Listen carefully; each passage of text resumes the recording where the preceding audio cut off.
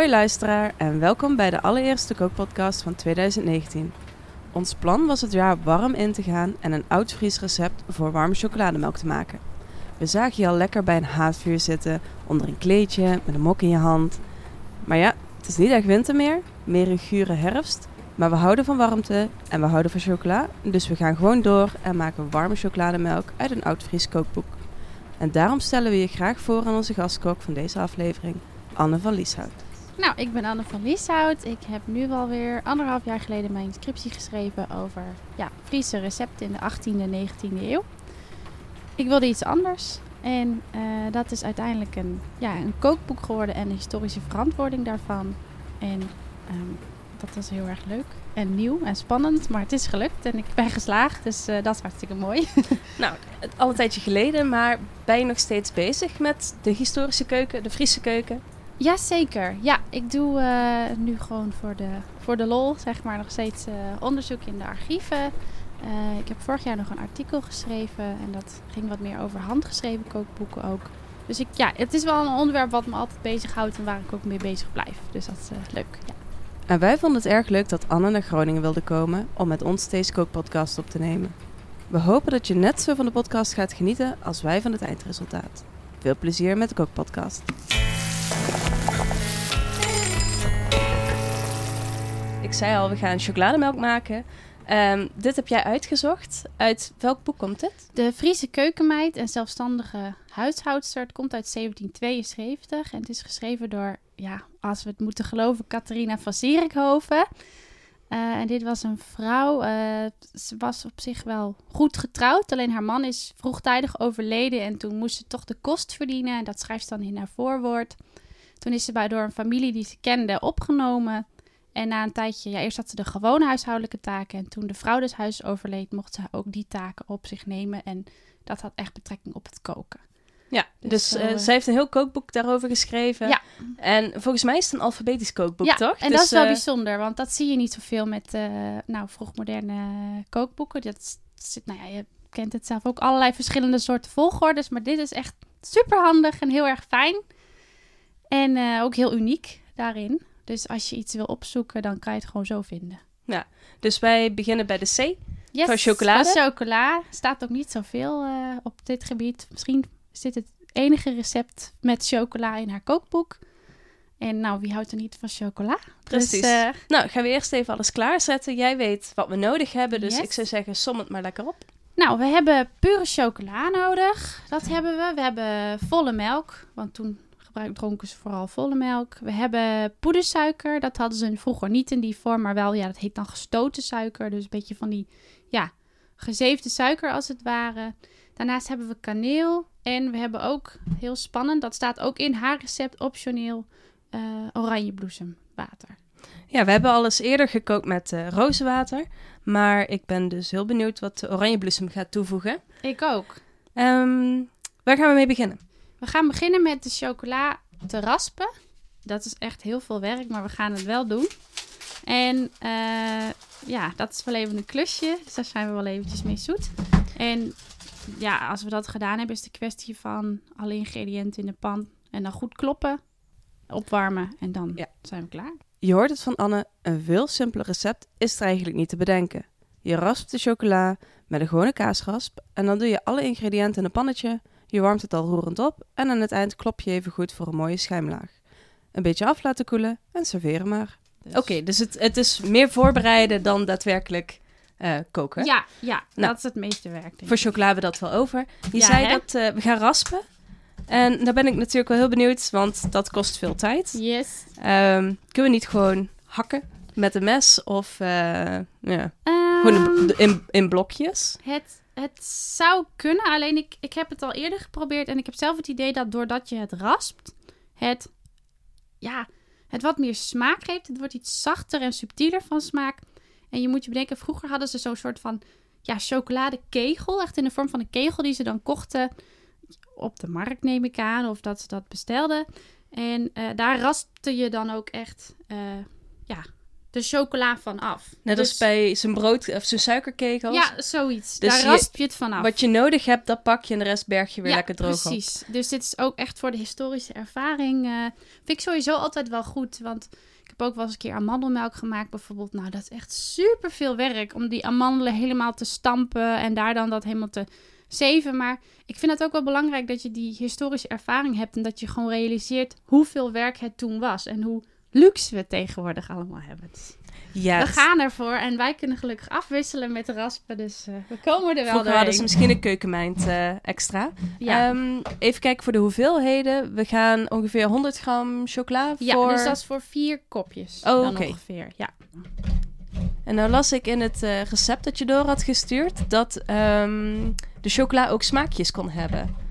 Dat het soms al gesuikerd of met specerijen was samengekookt tot een kegel. Dus nu hebben wij gewoon pure chocola. Maar eigenlijk zou je bij de supermarkt ook gewoon een of andere koffie, chocola of wat dan ook kunnen kopen. Voor de gekke...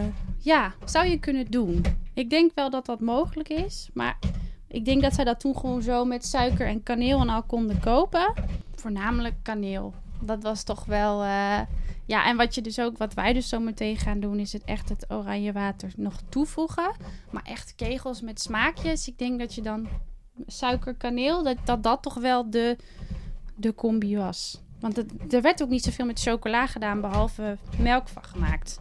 Chocolademelk. Dus wat dat betreft waren ze op dat gebied misschien nog niet zo spannend. Het was echt meer warme chocola en niet zozeer van chocoladeblokjes om te eten. Zoals wij dat nu wel heel veel doen. De chocoladedrank was ook echt gewoon een luxe. Want je had speciale kannen ervoor. Ja. Of chocoladepotten en roerstokken en dergelijke. Het was echt net zoals koffie en thee. Het was best wel het was echt een luxe. Klopt. Het was ook voor rijke mensen. Ze dronken het wel voor hun ontbijt ook. En de andere manier waarvoor ze dronken was, net als met amandelmelk, dat was ook zo'n soort drank voor als je ziek was. En in haar recept staat ook nog aan het eind iets in de trant van, voor zieke mensen iets minder heftig maken. Dus iets minder intens. Ja, precies. Nou, we staan nog steeds aan het raspen. Ja, maar het gaat best snel. Ja. Goeie rasp. Goeie rasp, zo is het maar net. En inderdaad, ga thuis als je meekookt gewoon lekker even raspen. Neem er de tijd voor. Ga niet chocoladepoeder kopen of inderdaad even met je mes eroverheen om wat te schaven. Nee, want het resultaat is uiteindelijk toch echt het allerlekkerst. Dus het is het wel waard. Weet jij eigenlijk wanneer ze aan tabletten chocola echt gewoon voor het snoepen begonnen? Ja, ik denk... Ja, chocola was heel lang een luxe, want het was echt duur. Het moest ook van ver komen. Het kwam vaak uit Amerika, Zuid-Amerika ook wel. Dus ik denk dat ze daar pas mee begonnen in de Eerste Wereldoorlog ongeveer. Het was ook voor soldaten die dan een chocoladereep meekregen in hun kit, zeg maar, om op te eten in tijden van nood. En ik denk dat het daarna ook al gauw geïntroduceerd werd. En het werd ook gewoon een stuk betaalbaarder, omdat het transport natuurlijk verbeterd werd. Dus het was ook bereikbaarder voor mensen. En ja, in de Tweede Wereldoorlog speelde het ook wel een belangrijke rol voor soldaten. Maar ook, we kennen allemaal wel de filmpjes en we kennen de verhalen dat ze dan die repen uitdeelden en dat ze met parachutjes naar beneden kwamen. En ja, ik denk dat het vanaf dat moment gewoon snel is gegaan. Dat het echt bij de kruidenier lag en makkelijker gewoon meegenomen werd en niet meer voor de bijzondere chocolade. Dan zul je misschien ook wel poeder hebben gehad om chocolademelk van te maken. Dan wordt dat natuurlijk veel commerciëler. Van instant. En dat zal dan ook weinig... Ja, en het zal weinig echte chocola ingezeten hebben, denk ik hoor. Dus je hebt dan van die cacao-fantasie, dat soort dingen. Het wordt nu ook nog wel gebruikt, maar... Ja. Nee, en nu zijn we alweer terug bij fair trade en puur en terug naar de bronnen en zo. En rauwe chocola is natuurlijk ook heel hip tegenwoordig. Ja. Dus dat gaan we wel weer inderdaad weer wat terug naar waar we vandaan kwamen. Ja. Dan gaan we even, terwijl je toch nog lekker aan het raspen bent en ik niet zoveel hoef te doen, blijf ik vragen stellen. Yes. Want jouw scriptie, heel lang is echt, ik merk het ook met mijn onderzoek, oh leuk, je doet iets met kookboeken. En voor je scriptie moet je ook echt wel een wetenschappelijk onderwerp hebben. Dus hoe heb je dat aangepakt? Hoe kwam je met het idee en hoe ben je dat dan historisch gaan verantwoorden? Nou, ik ben van huis uit biologisch opgevoed. Dus dan ben je ook altijd heel bewust met voeding bezig. En met eten en waar komt het vandaan en wat heb je op je bord en wat zit erin. Dus dat was de ene kant van mij. En aan de andere kant, ik heb geschiedenis gestudeerd. En ik merkte dat ik iets anders wilde en ik wilde ook iets anders. Ik wilde niet een scriptie schrijven die dan door 2 mensen gelezen werd en door je opa of zo.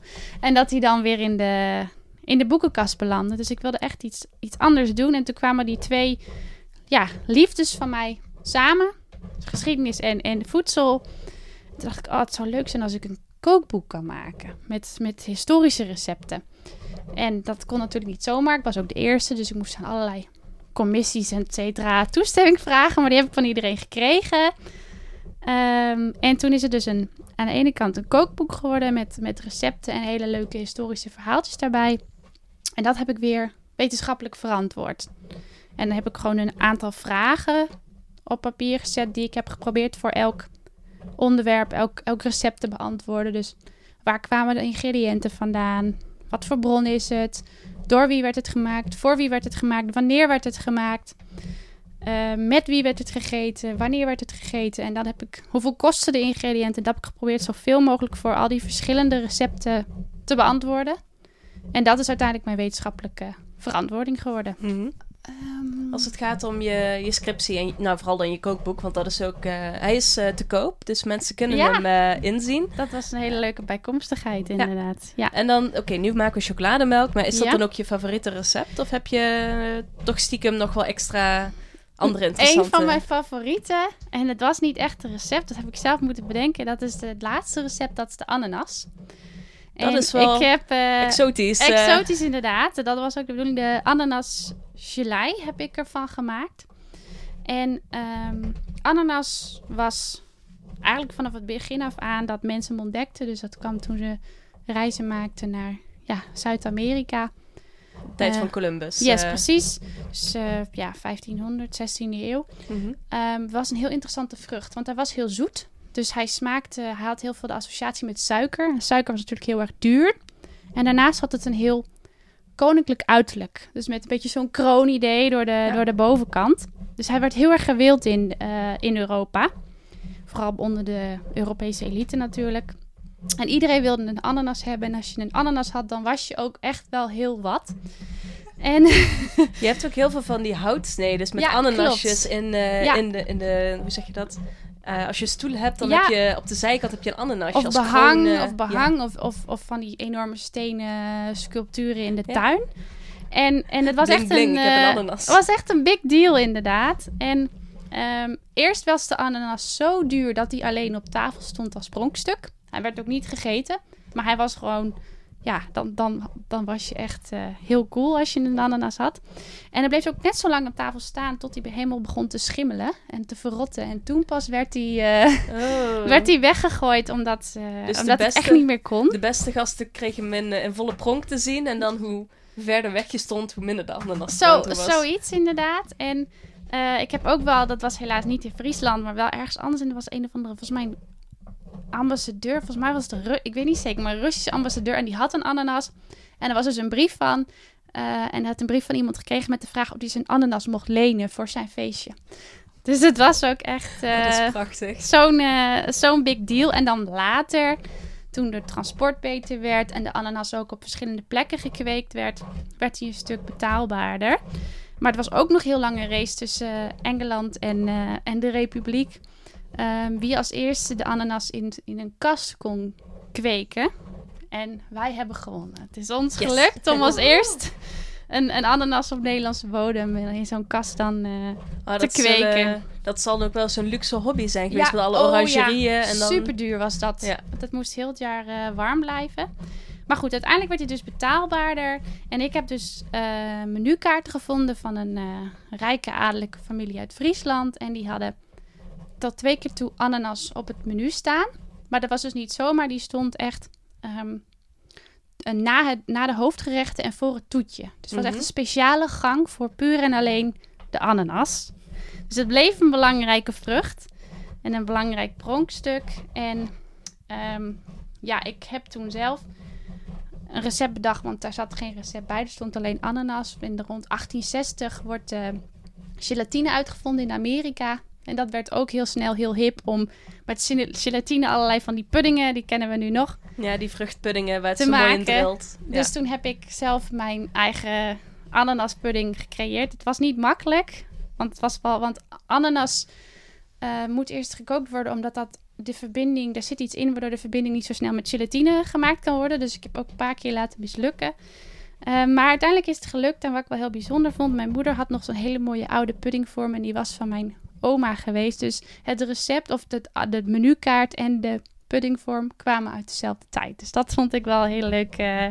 Dat vind ik wel iets voor als het mag, voor in de bijlage. Dat als mensen nog even zelf een unieke ananas recept willen maken, dan staat het onderaan op de website. Ja, dat kan zeker. Dat is goed. Dus de ananas is wel een gewoon van mijn favoriete recepten en producten uit die tijd. Dat geloof ik. Ja, ik weet inderdaad dat op het moment dat het in blik wordt gemaakt, en dan loopt het storm. Want dan is het in één keer niet alleen betaalbaarder, maar ook goed houdbaar. Want tot die tijd, lange tijd, moest dat gewoon uit Amerika verscheept worden. En dan moet je hem heel vroeg plukken, want hij rijdt nog een beetje na op de boot. Of je moet inderdaad gewoon de planten gaan vervoeren. Ja. Dus inderdaad, als je dat dan in Spanje na zoveel weken van boord haalt, en het is gelukt, dan heb je wel een dure vrucht op tafel staan. Ja, hij werd ook wel lang gekoeld. Op een gegeven moment, wanneer is dat? Tweede helft 19e eeuw, dan kan ook al wel wat gekoeld transport plaatsvinden. Daar werd hij ook wel meegenomen, maar je ziet langzaam toch wel de degradatie van de ananas. Want op een gegeven moment zijn er van die venters die dan ananasstukken verkopen. Oké. Zo'n slice is dat dan, zeg maar. Nou ja, en dat is dan natuurlijk voor de elite alweer een beetje te min. Dat is het stukje gewoon, ananas? Nee, je wil de hele vrucht een beetje pronken. En als zij het ook kunnen krijgen, dan vinden zij het alweer minder interessant. En dan zoeken ze weer wat anders, culinairs hoogstaands. Ja. Even weer terug van de ananas naar de chocola. We hebben echt al een hele mooie kom vol. En lekker bruine vingers. Maar het is inderdaad gelukt. We hebben een hele mooie kom vol met fijn geraspte chocola. Het ziet er chocoladekruimels. Prachtig. Yes. We hebben pure chocola trouwens, maar niet te puur. Want anders proef je nog maar weinig, denk ik. Ja. Of dat jij naar smaak. Je mag altijd meer doen. Maar wij hebben gewoon de normale puur van de supermarkt. En we hebben de chocola. Ja. Gaan we dan de melk afwegen. Hoeveel melk hebben we nodig? 800 milliliter. En dat is voor 200 milliliter per persoon, 4 kopjes ongeveer zijn. Precies. Ja. Nou, dus dan ga ik zal ik voor jou even afwegen? Yes, dan ga ik even mijn handen wassen. Ondertussen. Nou, wij hebben lekker melk met een draai erop. Maar vroeger zullen daar wat melkflessen of melkbussen voor gebruikt zijn. Je zei dat ze vooral volle melk gebruikten. Gewoon dat, hoe zeg je dat afromen van de melk om het minder vettig te maken. Dat deden ze niet? Nee, dat kenden ze niet. Dat is pas veel later, toen ze ook allerlei voeding uit elkaar gingen trekken in calorieën en dat soort dingen. Toen werd dat ook veel meer een bekend fenomeen. Maar hier was melk überhaupt toen al een luxe. Behalve in Friesland, dat is dan wel weer grappig. Want daar hadden ze een heel grote... noem je dat? Overschot en heel grote melkindustrie. Ja, met al die weilanden. Ja, en al heel lang in Friesland. Nou ja, nu nog steeds zie je dat wel terug met de bepaalde melkproducenten die daar zitten. Maar daar was melk... Friesland Campina, om het maar gewoon even te noemen. Maar daar... dat kende dus al heel lang een grote melkindustrie. En waar er in de rest van Nederland melk echt een luxe was, wat alleen door rijke mensen gedronken werd, werd er ook veel melk in Friesland gedronken. En vooral ook in de zomer karnemelk. Want karnemelk is natuurlijk een afvalproduct van de boter die gemaakt werd, van het karnen van de boter. Dus dat werd veel op het platteland gedronken.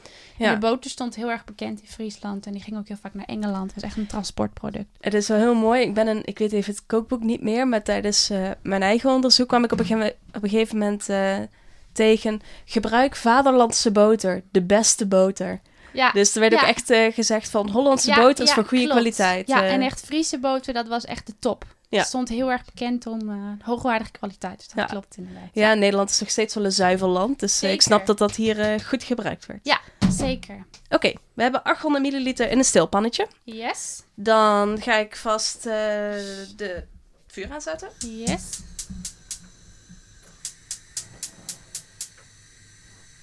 Ik zal hem op medium hoog vuur. Want het moet niet te aanbranden. Snel. Het moet niet aankoken ook. Dus langzaam. Zoals gezegd, vanaf nu de rest van de ingrediënten mengen en langzaam al roerend verwarmen. Oh, wat ziet dat er mooi uit. Ja. Oké. En het is nog niet zoet genoeg van zichzelf, dus er gaat poedersuiker bij. Ja. Op 800 milliliter, 100 gram, 800 milliliter melk, 100 gram chocola. Nee. Ja, en 50 gram poedersuiker. 50 gram poedersuiker, dus het wordt nog wel lekker zoet. Ja. Gaan we dat netjes roeren. Ja. Om te zorgen dat het gelijkmatig verhit en smelt. En dan nog 2 snufjes kaneel erdoor. Ja. Ja, 2. Naar smaak mag ze ook iets meer. En wij doen natuurlijk stiekem wel met kant-en-klaar kaneelpoeder. Maar je kunt dus zelf lekker gaan bashen met de vijzel of gewoon een stokje erin laten trekken. Mm-hmm. Maar vroeger zul je het ook gewoon kant-en-klaar gekocht kunnen hebben. Dus daarom gaan wij ervan uit dat dat gewoon makkelijk is. Ja. Zo. Oh, dat ruikt lekker. Ja, mooi die kleurtjes ook, hè? Nou, en dan laat je het dus langzaam warm worden. Niet te snel. En ondertussen roer je. En aan het eind, als het al een beetje damp vanaf komt, dan klop je nog even ietsje harder.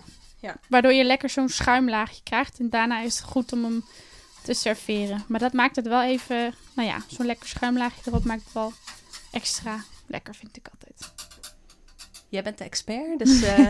en gewoon variëren met kruiden. Ik bedoel, ik ben zelf ondertussen best wel fan van een pultje van cardamom ergens doorheen. Of mee laten koken, inderdaad. Of ik weet nog dat een vriendin van mij, die had zo'n zakje met chai-kruiden voor in de thee. En die had ze gewoon in de chocolademelk gedaan, omdat ze de smaak lekker vond. Ja. Dus dat doe ik nu ook wel eens. Ja, dat is lekker. Dat zijn ook allerlei specerijen. Ja. Want... het is zo dat ze in Zuid-Amerika maken ze chocolademelk met chilivlokken. Ja, klopt. Dat is ook echt origineel. Alleen toen de chocola hierheen vervoerd werd, was dat toch veel te heet voor de Europeanen. Zoiets pittigs kunnen wij niet hebben. Nee, dus dat hebben ze weer, hebben ze eruit uitgelaten. Gewoon naar smaak toegepast. Yes. Aangepast. Mocht je wat pittigers willen, dan is dat zeker een aanrader. Maar ja, je kan variëren wat je wil. De oranje bloesemwater staat als optioneel. Ja. Ik ga hem openmaken om even te ruiken. Ja, ik ben heel benieuwd hoe dat überhaupt ruikt. Nog sterker dan rozenwater. Oeh ja, maar het is natuurlijk heel geconcentreerd. Hier doen we dus echt maar heel weinig. beetje. Want anders dan... dan proef je echt niks meer. Alleen maar oranje bloesem. Ik kan het ook niet ergens qua geur ergens mee vergelijken.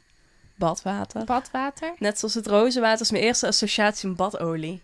Nog niet eens een half dopje. Ik doe gewoon echt een drupje. Mini. Ik denk dat dat ook meer dan genoeg was. En ik denk dat ze er vroeger ook zoveel in deden. Want het was super duur. Ja. En ook weer niet voor iedereen weggelegd. Nou, even roeren en ruiken. Ruik eens. Ik weet niet of ik het echt al ruik. Maar ik durf er niet meer bij te doen. Nee, laten we het... echt een heel klein beetje zou ik er nog bij doen. Want ik denk... Zometeen als je het proeft, dan proef je ook echt de heel subtiele smaak van de kaneel. En die ruik je nu nog niet zo, maar als je het zo meteen in je mond hebt, dan merk je echt wel een verschil. Tijdens het opwarmen kwam er nog een vraag bij mij naar boven. Hoeveel van die Oudfriesche recepten zijn er nou eigenlijk echt in het Fries? Geen één. Oh, dat maakt makkelijk. Ik heb geen één recept van de bronnen die ik bekeken heb in het Fries gelezen. Dat kwam denk ik omdat de geschreven bronnen, die werden toch vaak door, wat ik al zei, hogere lagen geschreven. En dan was de voertaal of Nederlands, wat je dus van die grotere gedrukte werken zoals dit werk van de Friesche keukenmeid, of Frans. Dus ik heb veel meer Franse recepten gevonden dan Friese recepten. En het boek heet dan wel de Friesche keukenmeid. Maar heel veel Fries is er niet in te vinden, helaas. Oké. Dus ja. Dus laten we zeggen, de meer, hoe zeg je dat, keukenboekjes, die van moeder op dochter worden overgegeven, die zouden misschien wel Fries zijn, maar die zullen ook verloren zijn geraakt. Dat zijn misschien niet de gedrukte werken die bewaard blijven. Zou kunnen. Ik heb ook dus wel wat handgeschreven, maar dan de elite die sprak eerder Fries met haar personeel, met de boeren die ze hadden, dat soort dingen. En onderling spraken ze Frans. En wat toen heel erg chic was om te doen, was Leeuwarders praten. De elite sprak Leeuwarders onderling. Maar daar kan je geen... dat is weer een soort stadsfries wordt het ook wel genoemd. Dus het is... Oké, dus het is niet boersfries, maar stadsfries. Nee, ja. En als je in Friesland bent, Leeuwarders en Fries is echt 2 verschillende dingen. En het zijn ook 2 verschillende soorten mensen eigenlijk. Maar dat zal je in Groningen ook hebben met stadjes en omlanden. Precies, zeg dat maar. zul je in iedere streek hebben. Dat stad toch iets anders is dan platteland. Ja, zeker. Oh, maar dat is wel interessant. Dat vind ik wel leuk om te weten. Ja, dat is zeker leuk. Dus ik heb ook later echt gekeken van hoe Fries zijn die recepten nou? En wanneer kan ik het eerste recept voor oranje koek of roggebrood vinden? Maar ja, op een gegeven moment zijn wel bepaalde dingen typisch Fries geworden. Maar roggebrood werd door heel Nederland gegeten. Dat was super voedzaam en dat at iedereen. Dus dan ergens, en dat heb ik nog niet ontdekt, maar ergens onderweg worden dus bepaalde ingrediënten en producten en gerechten toegeëigend door een bepaalde provincie. En wordt het typisch dit of typisch dat. Mm-hmm.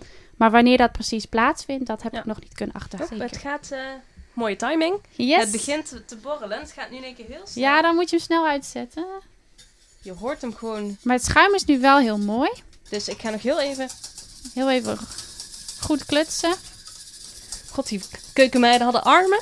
Ja, nou ja, wat ze dus hadden was een hele mooie, vaak messingen pot. En dat was echt speciaal voor de chocomel. Er zat een lange stok aan, daar kon je hem aan vasthouden. En dan zette je die op het vuur. En daarmee maakte je dan dus de chocolademelk warm. En dan zat er dus ook een stok in met een soort van houten stok met radartje. En dat deed je dan ook nog heen en weer. En daardoor had je zo'n lekkere schuimlaag. En in ons recept staat ook dat je echt moet blijven kloppen tot je het serveert. En dan heb je dus zo'n lekker laagje voordat je echt aan de chocolademelk begint. Ik kan me voorstellen dat ze dat niet met de garde deden. Want zoals je hoort, dat is echt een herrie. Je wilt natuurlijk niet iedereen helemaal rechtop hebben veren van de chocolademelk komt er. Maar ik klop nog heel even hard en dan gaan we serveren. Yes, lekker. En ik denk hoe voller de melk is, hoe beter die schuimt. Ja, zeker. Daarom heb je ook echt volle melk nodig. Hij ruikt goed. En of die ook echt goed smaakt, dat gaan we nu proberen. Kijk, ik heb de chocolademelk ingeschonken en hij is nog erg warm. Dus wat ik me nog afvroeg, de recepten die je voor je onderzoek hebt bekeken en het kookboek dat je hebt samengesteld, dat bestaat niet uit alleen maar ananas en chocolademelk. Nee. Er zit meer in. Ja. Ik ben wel nieuwsgierig. Vertel nog even wat over. Nou, ik heb geprobeerd in mijn onderzoek en in mijn kookboek uiteindelijk ook zo gevarieerd mogelijk te zijn. Want het is heel simpel. Rijke mensen en de middenklasse die konden schrijven. Dus ze hebben veel meer bronnen op dit gebied nagelaten. Veel kookboeken. Zoals ik net zei, receptenbriefjes. Van die overzichten met waar we het net over hadden. Welke gerechten waar werden geplaatst. En het was veel lastiger om dat van armere lagen van de bevolking te vinden. Maar ik heb wel geprobeerd om die ook mee te nemen. Dus dan moet je zo sneller kijken naar bijvoorbeeld volksalmanakken. Wat daar voor verhalen geschreven worden. Weeshuizen. Andere soortige gasthuizen, dat soort dingen, andere instituten, waar ook veel van dat soort bronnen gebleven zijn. En dan krijg je weer een beter beeld van wat die bevolkingslagen aten. Dus ze hebben bijvoorbeeld pannenkoeken. Dat was echt een recept voor feestelijkheden, voor mensen die minder geld hadden. Op het platteland werd ik, zoals dus net ook al zei, karnemelk genuttigd in Friesland. Dat was ook een soort ijsje zou je het mee kunnen vergelijken. Dan afhankelijk van... je maakt er een soort hang-op van. Dus je neemt de karnemelk en die laat je een tijd hangen. In een knapzak was dat dan. En dan had je een soort toetje. En afhankelijk van hoe rijk je was, deed je daar dan suiker door of stroop. Dat was een bekende... daar heb ik ook bijvoorbeeld aardappelen. Dat is ook wat veel gegeten werd op een gegeven moment. Roggebrood kan natuurlijk niet ontbreken. Dus op een gegeven moment broodzettingen. Dat was dan een bron uit 1805. En broodzettingen waren dus bepaalde prijzen die iemand moest betalen voor het brood. En het werd vanuit de gemeente geregeld.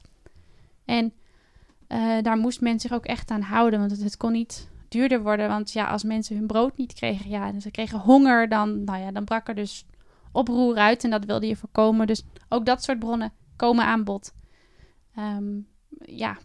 En wat daar ook wel weer leuk aan is, we kennen de term wittebroodsweken. En dus ook arme mensen, als ze dan net getrouwd waren, dan kregen ze dus de eerste paar weken na hun huwelijk witbrood. En daar komt de term wittebroodsweken vandaan. Dus dat zijn ook leuke dingen om te lezen.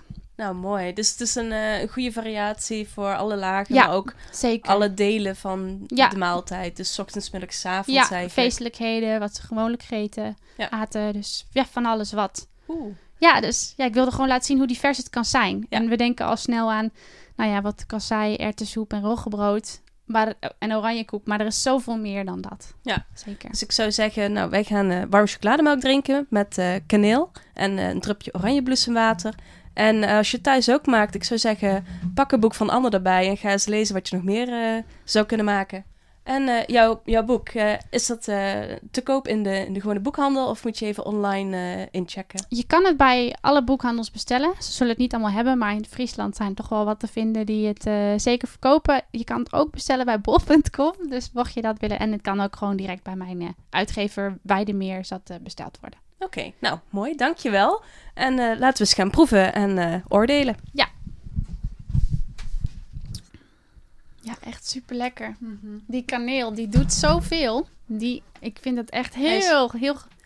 Hij is lekker. Ja, De kaneel proef je inderdaad echt heel goed. En dat drupje oranjebloesemwater, dat was gelukkig niet te veel. Nee, dat hoeft dus ook niet. Nee, ik kan me voorstellen dat als je hier een theelepeltje in had gedaan, dat overheersend. Dus, dat vind ik ook zo mooi aan dit recept. Het is heel subtiel.